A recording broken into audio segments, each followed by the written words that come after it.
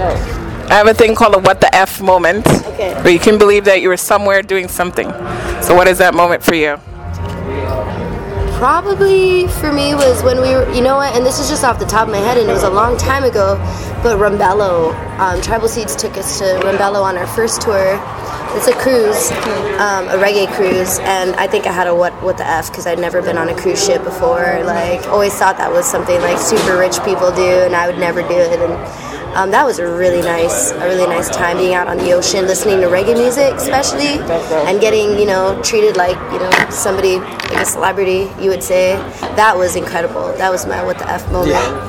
Yeah, I got to jump up with Ozamali, played a little horns on that cruise. Yeah, we did the stairwell thing. I don't know, what the F moment. The first thing that popped in my mind was like on the last tour when we were playing in West Virginia, first day with J-Boog. It was raining and we were playing the semi-outdoors thing, and at the end of our set we were like all jumping around, and I totally biffed it and I landed right on my ass, and I popped up. Well, like saving my saxophone. Like you meant to do it? Yeah, and then I popped up, was like, I'm okay, and like people cheered, and then like we kept on rocking. That was it. So, last two questions. What are the plans for the rest of 2016? And what would someone be surprised to find in your music collection? In my music collection? Well, for 2016, we have 2 major tours coming up.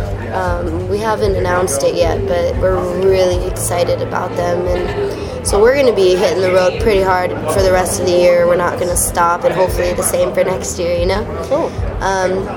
That they would find in my record collection? Probably the Dixie Chicks, I would have to say. That's pretty random. I don't know when. Like their first album? Probably. Yeah. Wide Open Spaces? Yeah. Oh. I have that in my collection. I get down with Dixie Chicks. That's just off the top of my head, honestly. I don't know. There's probably some weird shit in my record collection. What about you? Maybe Julieta Venegas. That'd be, I guess, a surprise. I don't know. She's from TJ, which is where my mom was born, and she's just a beautiful, like, songwriter or singer. And, if folks don't know about her, they should check it out.